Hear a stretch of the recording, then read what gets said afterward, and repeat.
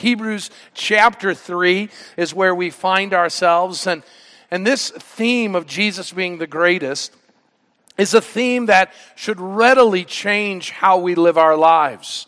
And I'm so glad I'm a part of a church that makes much of Jesus.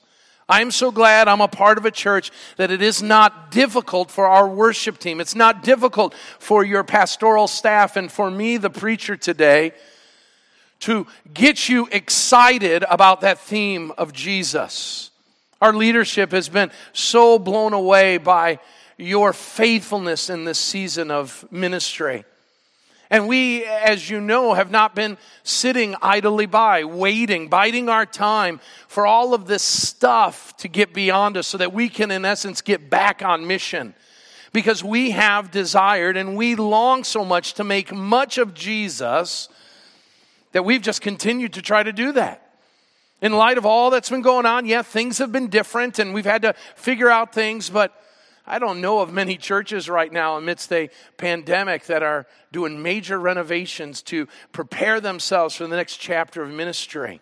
That people would be given. I hear a lot of churches struggling financially, and yet we are a church that continues to give and continues to be faithful. We were blown away by the faithfulness of our volunteers when indoor services came back and it was time to jump back onto things. We had hundreds of volunteers say, I'm ready, put me in, sign me up. And we are so excited. So I just want to say, first of all, thank you for being a church that makes much of Jesus. And thank you for a church that is giving. Because without those gifts, we wouldn't be able to be doing what we're doing today. At the end of my message, I'm going to share a little bit. We'll watch a video from our executive pastor, Keith Duff, and we're going to talk about how we are going to continue, as we've been talking about for over a year now, about a new opportunity that we have to make much of Jesus in the Fox Valley area and all over the world. And this is what this theme of Hebrews is all about. Make much of Jesus. Why? Because he's the greatest. He's the greatest endeavor. He's the greatest opportunity. He's the greatest of saviors because he is the Savior that has redeemed us from our sin and made us into a right relationship with God. And that's what the writer's talking about. But the problem amidst that is we live in a world of sin. We live in a world where not everybody makes much of Jesus. In fact, we live in a world where people want to make less of Jesus. They don't want Jesus at all. And so this book of Hebrews that we've been studying over these last weeks is a letter written to encourage and exhort believers that though life is hard, though life is difficult, though the trials and tribulations that come will make you want to walk away from the faith, to endure, to hold on tight. These Hebrew Christians found themselves under this thought: if I make less of Jesus, life will go a whole lot better for me. You see, they were losing property. They were losing family and friends. They were losing opportunities in their communities, standing in their communities. And they were losing all of these things for one reason: because of their allegiance to Christ Jesus. Now, I wonder if we were really honest with ourselves, if we don't hang around individuals, maybe in school, maybe in the workplaces, maybe in our neighborhoods, or maybe even in our homes, our families, where people will say, maybe in veiled threats, or maybe they just come out and say it, make less of Jesus. Stop talking about him so much. Can you get off of the whole Jesus thing, the whole Bible thing?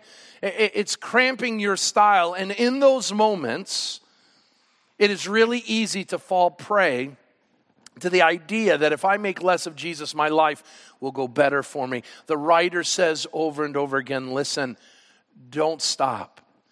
Don't stop loving Christ. Don't stop exalting Christ. The most foolish thing that any Christ follower can do is to give up on Jesus, the author and perfecter of our faith. And so what the writer is going to do is, as we embark on chapter 3 of this letter, it starts with the word, look there, therefore. Therefore.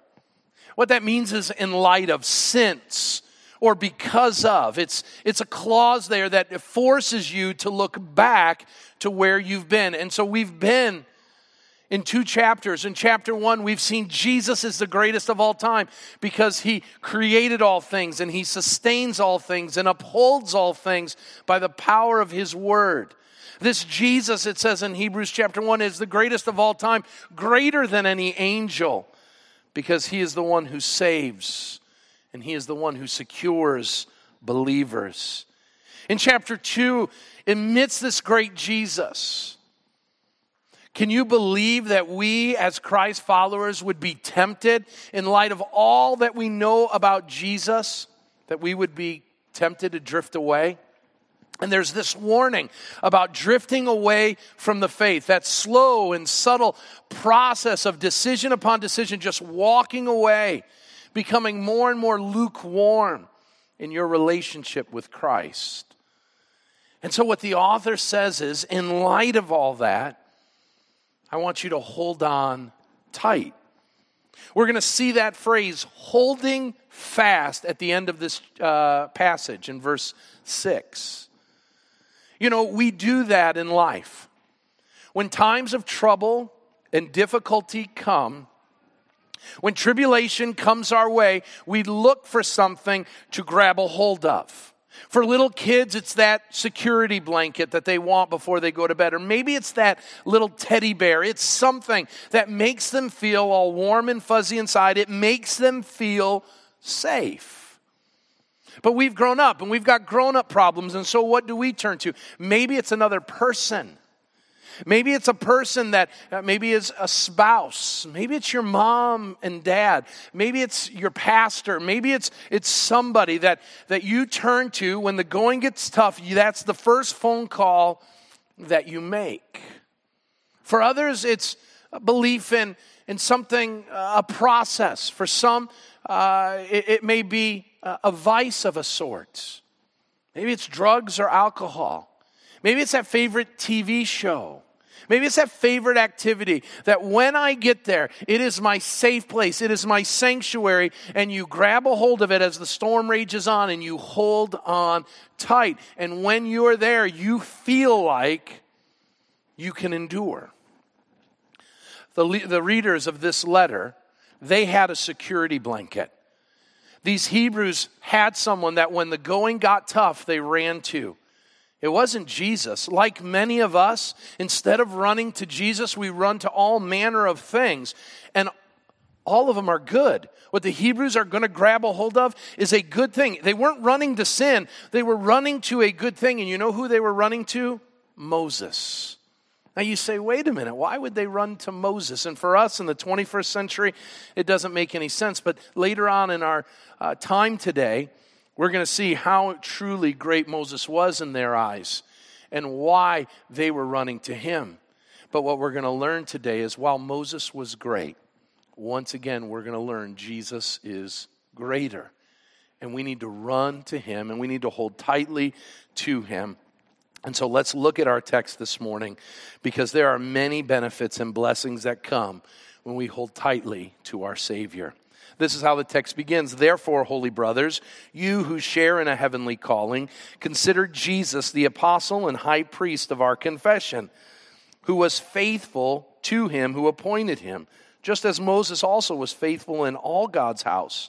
For Jesus has been counted worthy of more glory than Moses, as much more glory as the builder of a house has more glory than the house itself.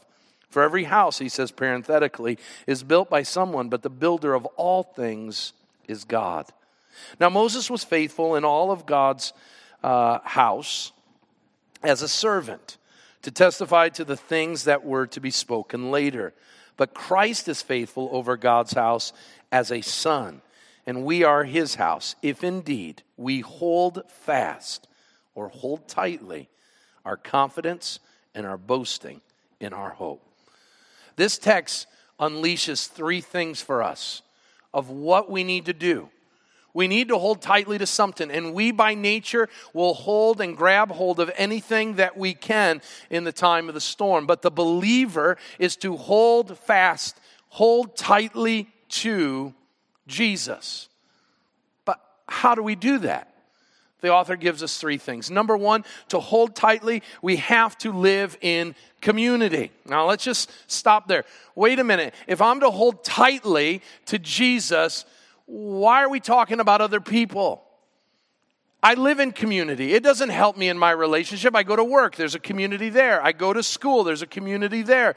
I live in my neighborhood. There's a community there. None of that helps me in holding tightly to Jesus. So what in the world is the author talking about? Notice verse 1. Therefore, holy brothers, you who share in a heavenly calling, consider Jesus the apostle and high priest of our confession. Stop there.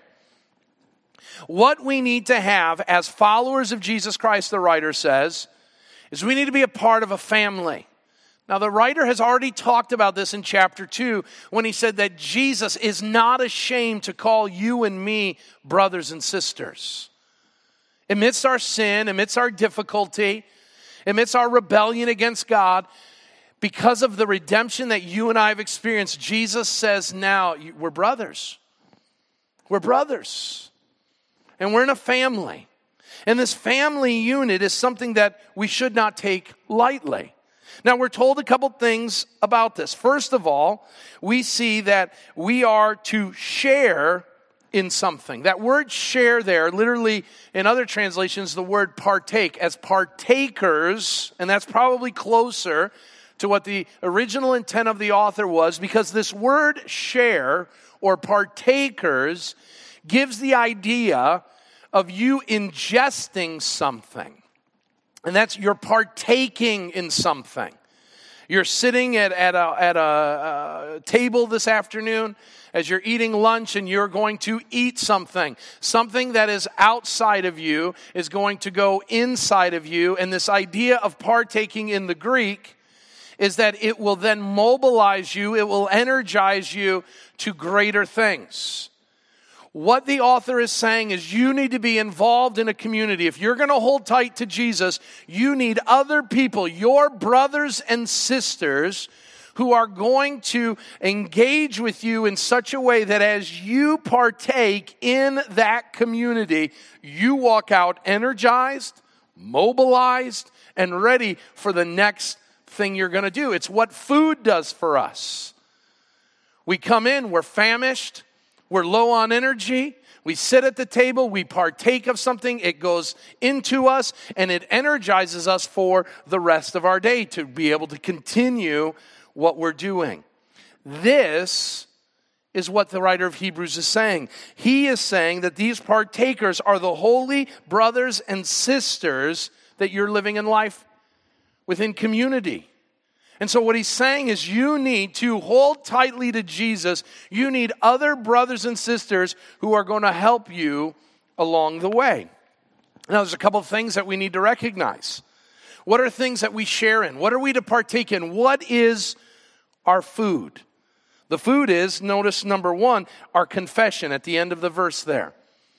We share in this same confession. Now, this word confession means that we trust in someone who we confide in.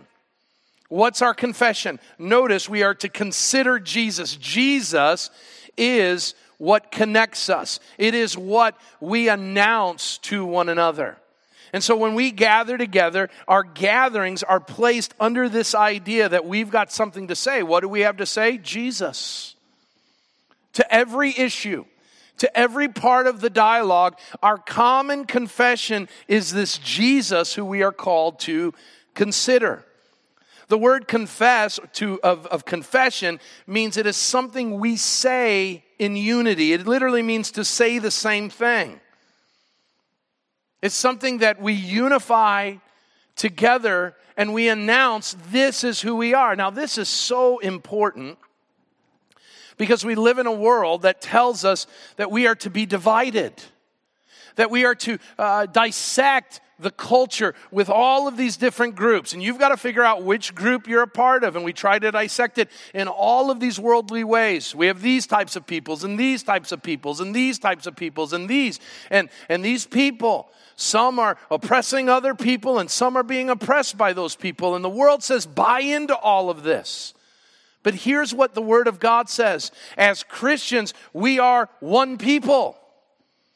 In fact, there are only two types of people in this world, unbelievers and believers. Because on the day of the Lord, that is going to be the great litmus test of all people. Is your name in the Lamb's Book of Life or not? And so when we gather together as a church, we're gathering together not as bald people and people with hair, not Sox fans or Cub fans, not black people or white people, not rich people or poor people. We are coming together under the banner of Christ, this Christ who we've considered, He's our confession. And that is what we need to witness to the world. Because the world's fighting. The world's arguing. I'm better than you. I'm this over you. I'm that over you. You're hurting me. I'm hurting you. All of this bickering that's going on. And what the church says is, listen, the only thing we have to say is Jesus. Jesus. He's the one who saves. Well, what kind of people does He save? All people. Everywhere. And so this is what we confess. Now, this confession was what was getting the Hebrews in trouble. Because this confession wasn't a private confession. It was a public confession. And so their boss would hear this confession. Their spouse would hear this confession. Their kids or their parents would hear this confession. Their friends would hear this confession. And they would say, wait a minute, if that's your confession, then you're not with me. And so these people started to feel alienated and started to feel like they had been scorned for their faith. And the writer says, listen, yeah, you may be abandoned or orphaned by those around you, but you have a family. And it's this family of brothers and sisters. But notice what this commonality is in. It's in our confession. But notice it's in our calling. What is our calling?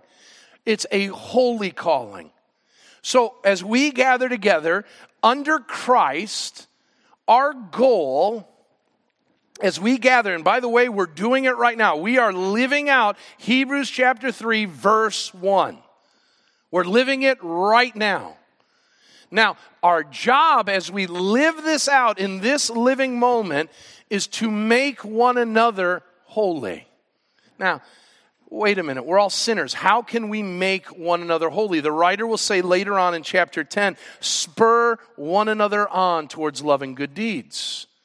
So my job this morning is to poke at you into holiness, to spur you on. Hey, let's get excited about Christ. Hey, let's get excited about sharing the good news of Jesus Christ. Hey, let's start serving our Lord. Let's start worshiping Him like we've never done before. That is our job that we are to be doing to one another, and recognizing amidst that there will be some who will neglect that kind of assembling together. Why? Because these people keep getting into my business. I don't want that. I want to live in the life I'm in. But we need to spur one another on.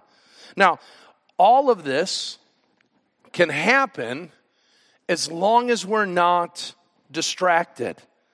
And that leads us to the second thing. We can live in community. But here's the problem. If this community doesn't have its moorings, doesn't have a foundation, then this group of people can easily become a political action committee.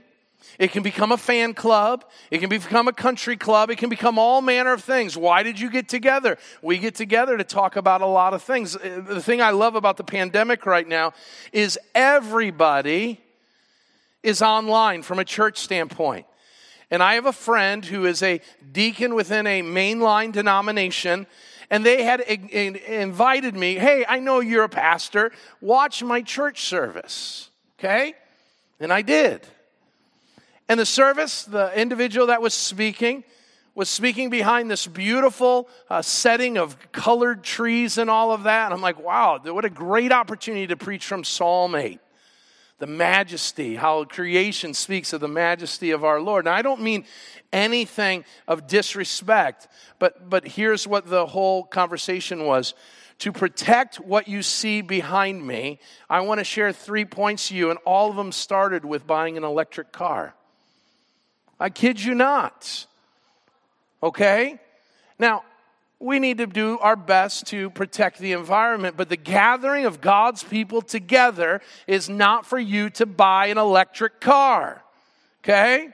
Now, is there anything wrong with an electric car? Well, they don't make them very big for guys like me, so I look at those and I see casket written all over them, but there's nothing wrong with that. It's a good thing, but that's not the thing. And that's what we've got. He drives a gas guzzler, by the way. But that is where we've got to be careful. And listen, Village Bible Church can fall to this as well. And so what we've got to be careful with is we've got to have a foundation of what this community is going to do. So we nail the community. We've got this place. We love one another. We're spurring one another on. But what are we spurring them on to? Notice the text says, consider Jesus. Man, underline that if you're an underliner in your Bible, because that is so important. What are the followers to do? They're to consider Christ. Now, it seems so elementary. Of course we would consider Jesus. Of course anybody who's a Christ follower would do that. But that wasn't the case. To consider, in the Greek, literally means to apply one's mind diligently. To fix one's attention to a thing so that you might understand the significance from it. That's why later in the book, the writer will say, fix your eyes on Jesus. Why? Because he's the author and perfecter or finisher of our faith. Now, to do this, 3 things need to take place. Number 1, there has to be a desire. You have to want to consider Jesus. It is not going to happen without a desire behind it. Number 2, you have to desire it. Second, you have to have concentration and discipline.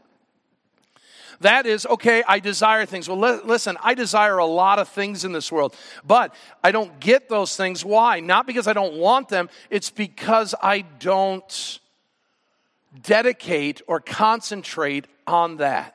And so I've got to give it my desire. I've got to focus in on it. And third, I got to give it time.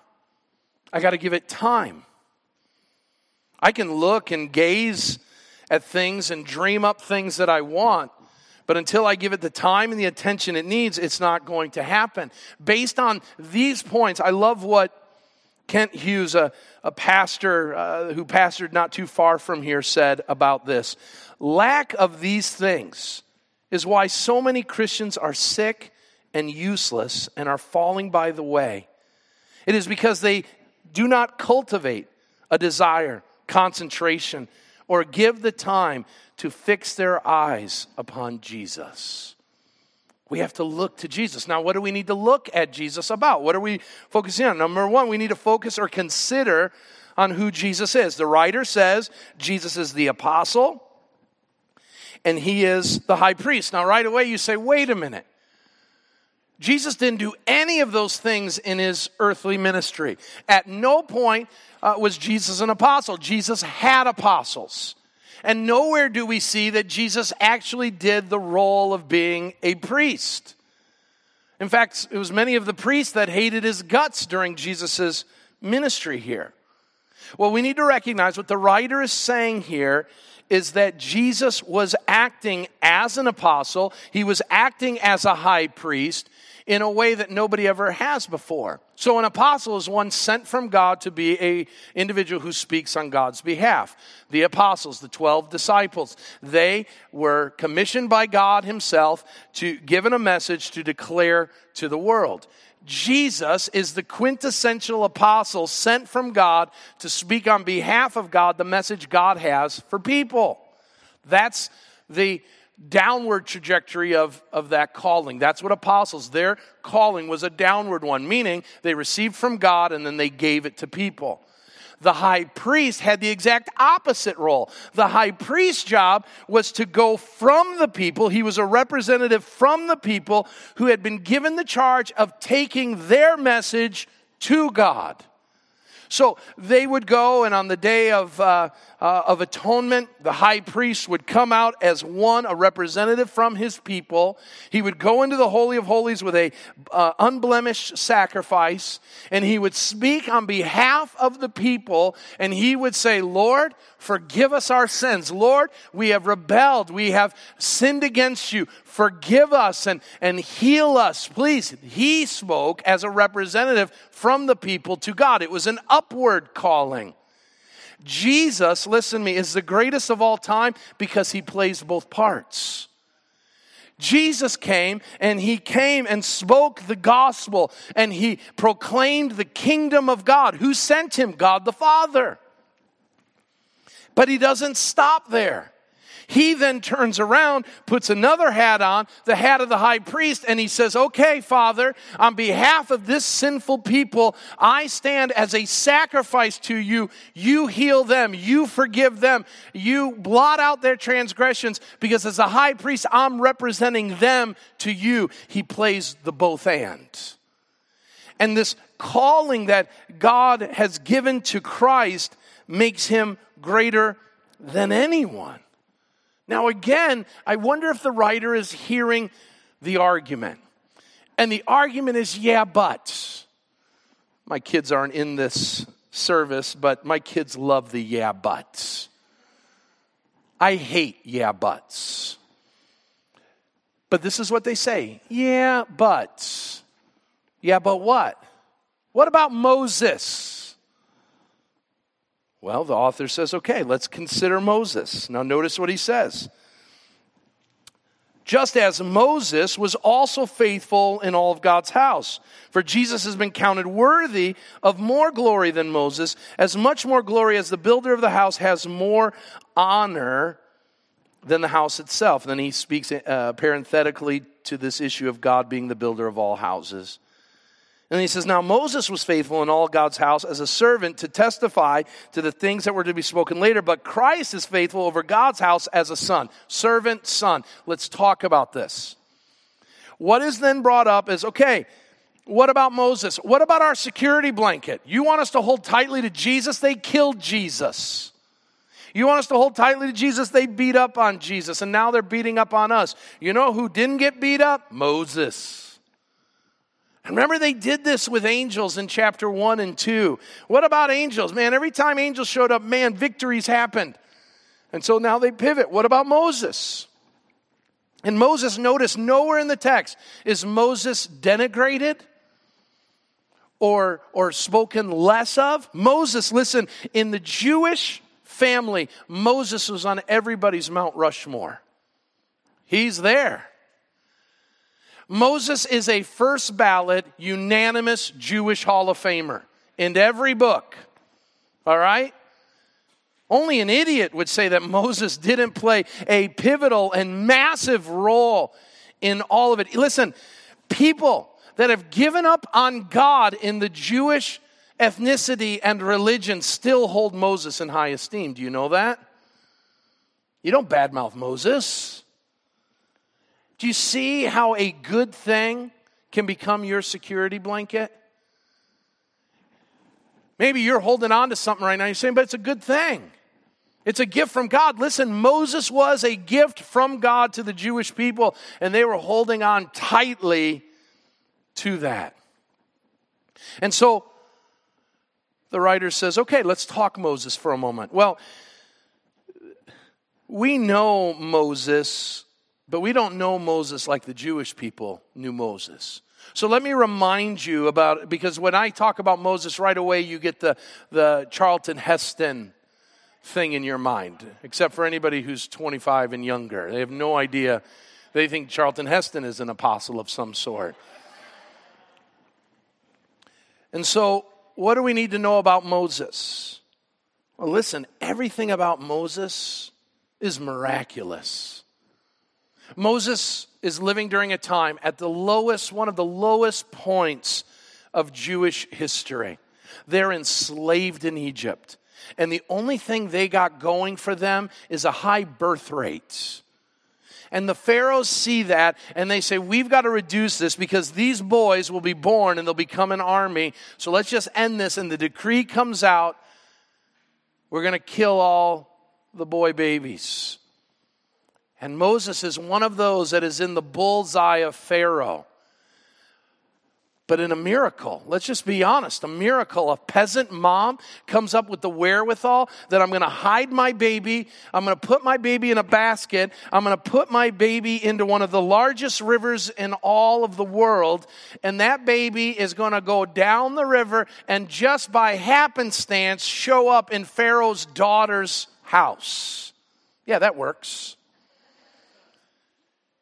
And then I'm going to have the wherewithal to send my daughter, and she is going to say, hey, you found this baby? You're going to adopt this baby? Hey, I got a great housekeeper. I got a great nanny who can nurse the child, who can wean the child, who can care for the child. And wouldn't you know it, it's Moses' mom. He's going to then live in Pharaoh's house. Little by little, he's going to learn that he is of Israelite descent. He's going to be adopted. That adoption story is going to come out. And he's going to make some difficulties along the way. There's going to be troubles in Moses' life. He's going to flee for a while. And the Israelite people know what it's like to flee. Israelites know what it's like to live in someone else's house because during this time they're in Rome's house. And so they know this. And so Moses is them. That's why they love Moses so much. And Moses flees. He runs away for a season. But you know what he does? He comes back. And he comes back.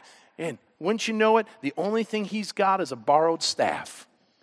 And he walks into the most powerful man's throne room, Pharaoh, without an army. And he says, let my people go. Now, Pharaoh laughs at first, and they know what it's like to be laughed at. But then Moses says, okay, try these 10 things on for size. And miracle upon miracle. And what these people say, it's all Moses, man. Moses turned the Nile red. Moses brought the locusts. Moses brought the frogs. Moses did all of these things, including the death of the firstborn in all of Egypt. And Moses is just getting started. Because then what Moses does is he liberates the people. He liberates 1 million to 2 million individuals. And again, with no army, without shooting an arrow. That's miraculous. And so they let him go. And not only do they let him go, they let him take all of the riches of Egypt with them. Come on. Those are the good old days. You leave as a slave and you take all of the investments of Egypt with you. And so they pack everything up and they go and yay, Moses is great. And then Pharaoh's army starts chasing after them. And so he chases after them. They find themselves at the heels of the Red Sea. And what does Moses do? He splits the darn thing. I mean, this guy is amazing. He does awesome stuff. And then he feeds a couple million people for 40 years. He looks to heaven and prays and bread falls down from the sky. He hits a rock and water comes from it. You know, okay, you say, yeah, I know all these things from Sunday school. But these things had bearing on the first century Jewish individual. And they're saying, wait a minute, when we look at Moses and we look at Jesus, Moses takes the cake. You know that you and I do that when we trust other things than Jesus? We take other things and we say, wow, they're way more important. They're stronger. They're more available to me than Jesus is. And what the Hebrews were doing, we're doing exactly what we do when we trust our bank accounts, when we trust other people, other relationships, our 401ks. When we trust those things, we make little of Jesus and we make much of other things. They had done that with Moses. And let's not forget, Moses talked to God. I mean, this guy, he's it. That's why the first 5 books of our scriptures, they would say, were all about Moses. Think about this. Of the Torah, the Jewish scriptures, what books of the Jewish scriptures did every Hebrew have to memorize? The first 5. Yeah, even Numbers, by the way. Well, those were Moses' books. Do you see how enthralled they were about Moses? And the writer says, but let's talk about Jesus.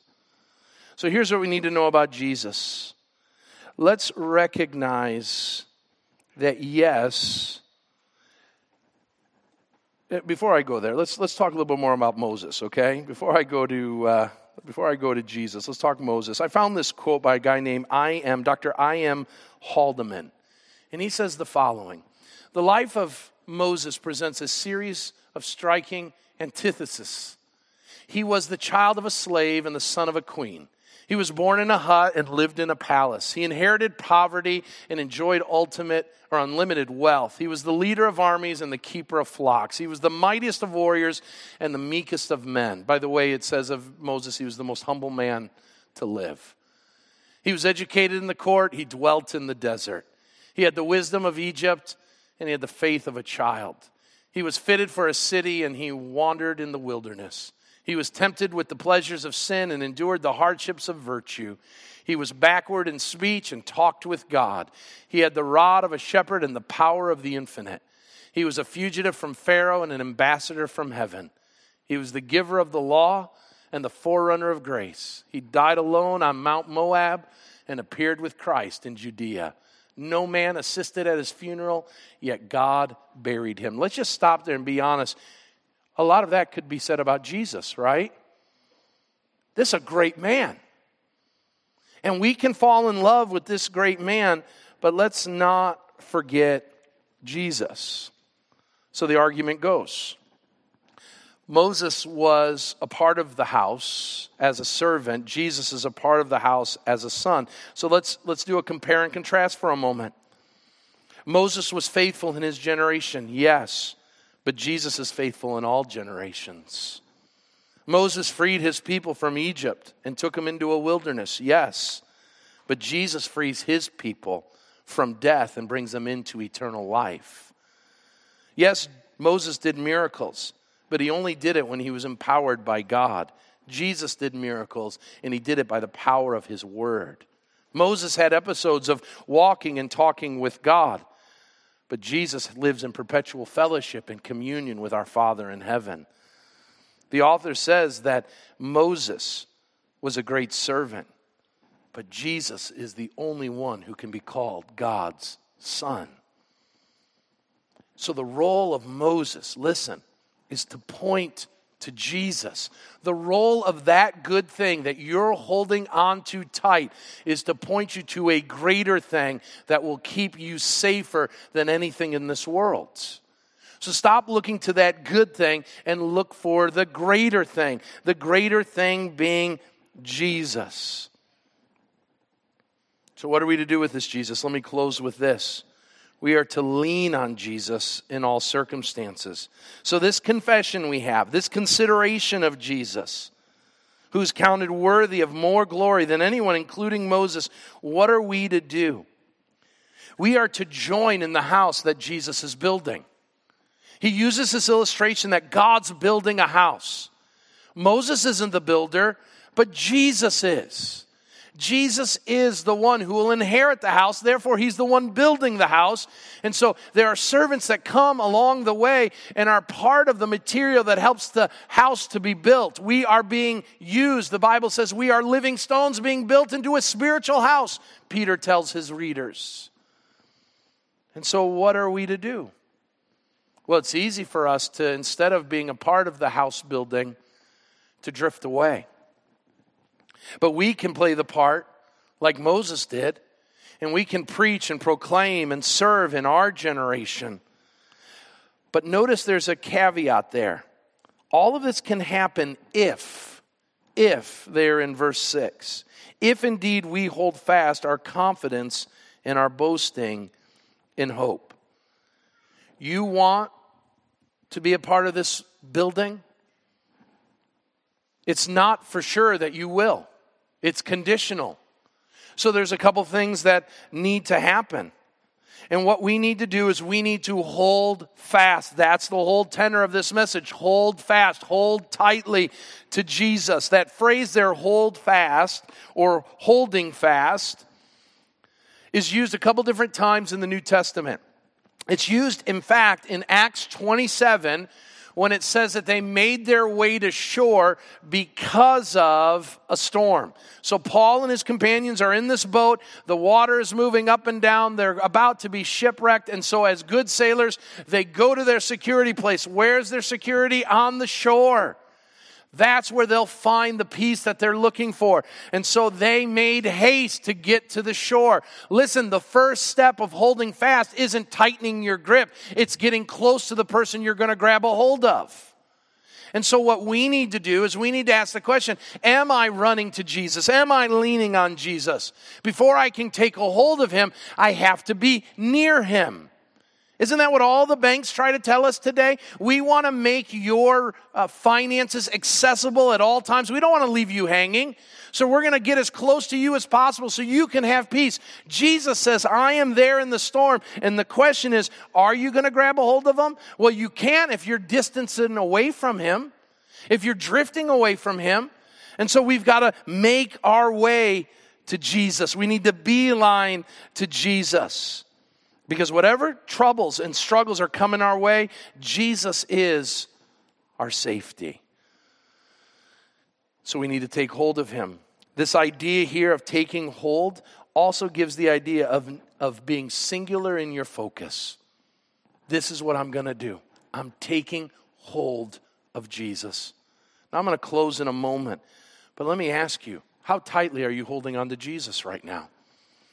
Have you ever noticed that you hold tighter to Jesus in storms and troubles than you do when life is good? And so maybe life's going really, really well for you right now. And my encouragement would be, don't distance yourself in good times away from Jesus. Get close to him. Lean on him. Now notice why we need to hold on tightly to Jesus. Because we need confidence and we need hope. Well, how do those two things work? Confidence we need in the present. Hope we need in the future. Confidence you need today. Hope you need for tomorrow. So how do we lean on Jesus? How do we hold tightly to Jesus? We hold tightly to Jesus by getting close to him and confessing him and making him our all in all. And we do that today because our problems are here today, and we're going to do it tomorrow because tomorrow is going to have its own set of problems, and the only way we're going to get through this life is when we make Jesus number one. Now, we're going to talk about this in weeks to come, but it's really quick for us to then say, well, that doesn't sound like much fun. That sounds like just the grit and bear it type idea. But I want you this sentence to be here as a takeaway. When I talk about holding on, it is more about delight and enjoyment than duty and endurance. When we grab a hold of Jesus as our security blanket, there come many benefits and blessings to it. The peace of God, which transcends all your understanding, will guard your heart and mind in Christ Jesus, we are told. That we are to throw our anxieties on him because he cares for us. It is a good thing. It is an enjoyable thing. It is a hopeful thing for us to trust Jesus and to put our lives into his hands. Are you holding fast to Jesus? If not, what does your community life look like? Are you looking at what Christ has to offer? Have you even considered Jesus? And are you leaning on him, no matter the circumstances that come? This whole first part of the book of Hebrews is about making as much of Jesus as we can. And this isn't just true for us as people, individuals. It is true for us as a church. And your elders pray for this all the time. Your staff prays for this all the time. Lord, we want our world to make much of you. And if that means we've got to go and do that and shake our neighborhoods out of that slumber that they don't see Jesus as great, we're going to invade those communities. We're going to invade those neighborhoods, and we are going to make your name great so that people may be able to bow the knee and give their lives to Christ.